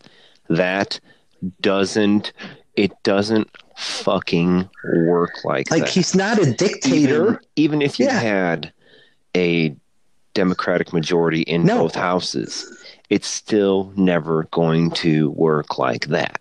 It just doesn't.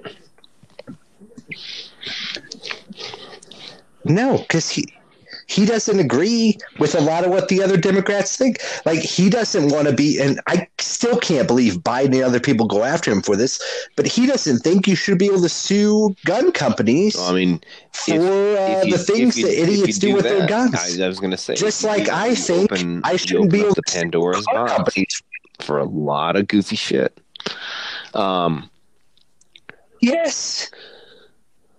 And Biden literally made fun of him for that on the debate stage. And I went, well, what the fuck are you going to do when some asshole terrorist smashes a plane into the fucking World Trade Center?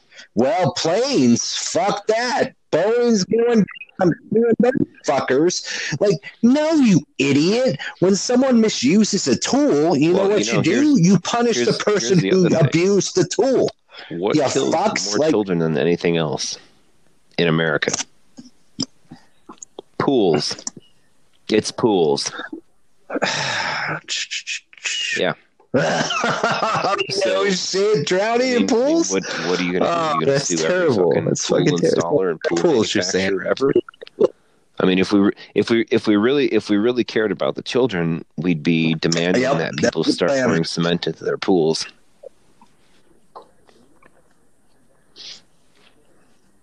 I think you're right. And you know who I'm going after that? The chlorine producers. Fuck those guys. That pool shock is dangerous shit. I know they are. think they're cleaning your pool and keeping it algae free, but that's a hard chemical that causes cancer in the state of California. Fucking rails. But I did have one more thing. Didn't Baby Bush have the House and the Senate behind him? Didn't the Republicans have a majority in both? Memory lane, bro. And when he got elected, I believe so. His first essentially 2 years, I think, is abortion is outlawed. Christianity is everyone's religion. The national. You can't speak any other language but English and everything. National language. In English going forward. That might have been. I think he was going to give us all Coke though for free, wasn't he? Wasn't that part of it? Damn. What? I mean, like it. Okay. Everybody. None of them ever get it. Yeah, that's what I don't understand the fear. You know, it's like, and right. Even if you aim, no one has ever had. Hit, well, I can't say that. I would venture to guess that no one has ever had a majority. No political party has had a majority in the House, the Senate, and the judiciary, along with the presidency. Probably not. Yeah. So even then, you've got the judicial system to check bullshit you, on the right? law. Even if everybody was just a fucking puppet, but they, they have repeatedly over decades and decades and decades. Yeah, man. I don't understand. So when you put somebody like Bernie at the front of the ticket, he's the light. The idea is that he's aspirational, right? He's pushing us towards these goals. Yeah. And we're not going to get there, not right away, but we might get some of it. And now we have a target. We have something we're aiming towards, right? It might take 8 years.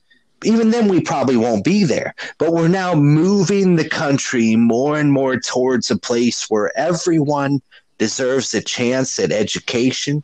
Everyone deserves a chance to better themselves. Everybody belongs. Everyone can get medical treatment, can get health care when they need it. This is exactly what America was founded on, by the way, that we all get treated the same fucking way, right? That we all have a chance, the American dream, right? That's what Bernie's all about. And yet people want to label him, oh, he's a socialist. What did I hear the other day on fucking the New York Times? The New York Times was trying to say that Bernie's having trouble in the polls now because apparently there was some sort of 2020 interview where he said that Castro did some good things too. I'm pretty sure that when Castro took over, he disposed a giant fucking piece of shit. Yeah. I mean, he did. A fucking rapist, bastard dictator. He overthrew a horrible fucking evil dictator, okay? And look, it did. Did it work out? It wasn't perfect. Can't make an omelet. There were a lot of few eggs.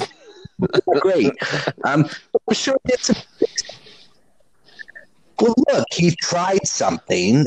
Things weren't great before. Like, you should measure that country based upon where it was before, okay? Now, look, people who grew up under Castro and hated him, fuck, that's all they know. Yeah. That's all they know. This is the problem with dictators. You shouldn't have fucking dictators, right?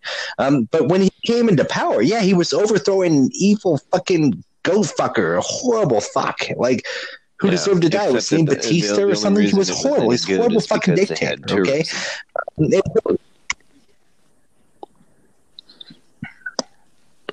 Well, yeah, I guess. But then we kind of did that. We're the ones who fucked that, weren't we? Yeah. Because we're like, you're not allowed to visit there anymore because they're fucking communists. What he should have done is the next year he should have said, I'm not a communist anymore. I've still been communist. Yeah, fuck this communist shit. Yeah, no doubt. I'm like, take a note from China. Like, well, we're capitalists now. Wink, wink. Yeah, no, we're capitalists. This all the capitalist business is kind of it's owned by the state, but it's capitalist, totally capitalist. it's just so sad how much we've demonized the entire like socialist movement when it's, if done right, it's about protecting the people. Yeah, is it the Nazis? Is it the Nazis and the communists, the Russians that fucked everything? Is that the problem? The grand total is, I think. Well, and then you've got like the South Asian communists too. I think the grand total is about 500 million people. No. Half a million. Yeah, 500 million. Yeah, about 500 some million that they've murdered. It depends on whose numbers you're looking at. Yeah.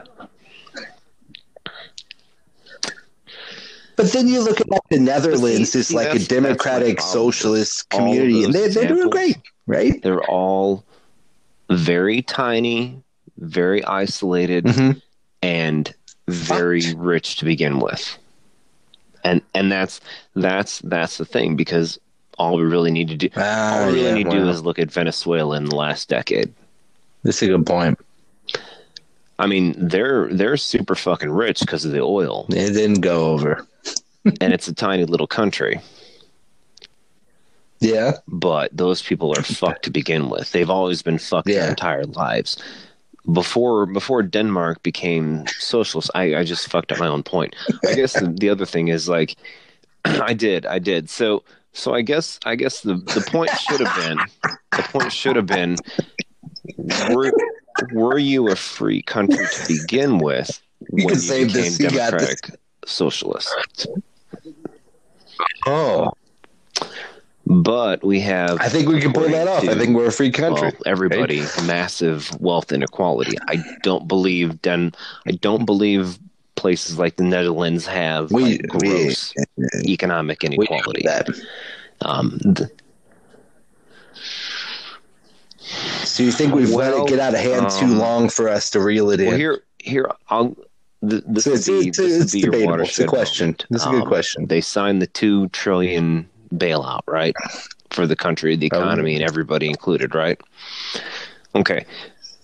All I'm gonna say, pretty massive, happens, except, and if nobody goes, well, why can't we just do this all the time? And then there's not a discussion about it, then there's really no. Yang wants to talk about it. We're just going to keep doing what we're doing, and that'll be the end of it. And we won't, though. I hope we'll keep talking about it, right? It's because too big of a thought. Probably not a Facebook video.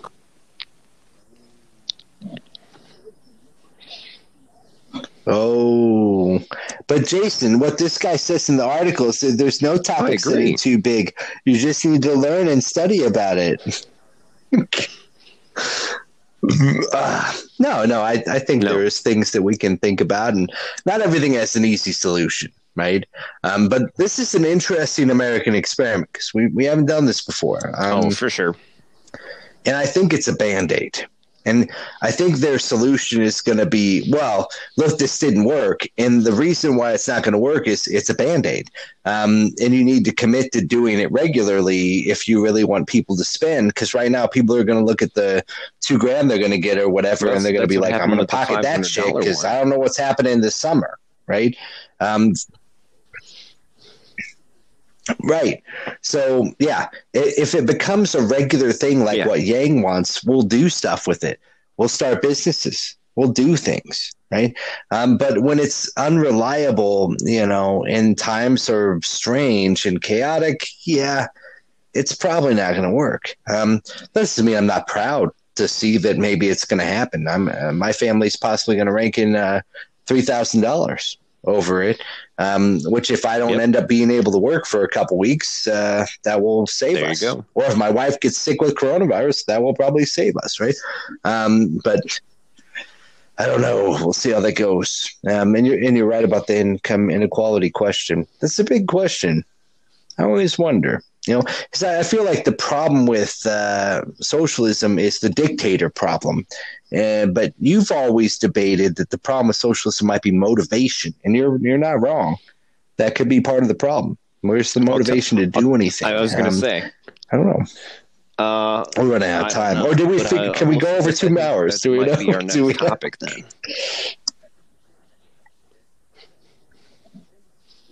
That could be a great next topic, right? Hey, homework for everybody. Check out the Expanse series where, and this is a minor spoiler, And they're on not all Earth they have a super basic widows. income for people, but it's just enough to get by. They aren't. But in general, you don't want to be on basic. You want to make it. You want to be something. So everyone's aspirational still, right? Even though they have that basic income system. I wonder if we couldn't have something like that. But then would that just change the poverty line? Does that just shift the poverty line?